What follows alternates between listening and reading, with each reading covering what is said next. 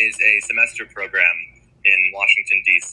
So kids from around the country and outside the country could spend one semester of their junior year at this program, living across the street from the Supreme Court and taking classes right outside embassies and stuff like that. And, we would do conventional stuff. We would take the normal classes, have the normal curriculum, math, science. But then we would also get to do cool things like go to the Kavanaugh hearings in our spare time, or go for a run around the mall and run into a Trump rally or something like that. Yeah, so obviously there's a lot of exposure there, and that in and of itself winds up, of course, switching all sorts of preconceived notions and confronting a lot of what I had perceived the world to be. And when you encounter all sorts of people who you would have heard about on a TV screen in person, all sorts of preconceived notions are thrown out the window. It's made me someone definitely more interested in dialogue and conversation, and able to see, I guess, a lot of similarities in people who I had thought I had very little in common with.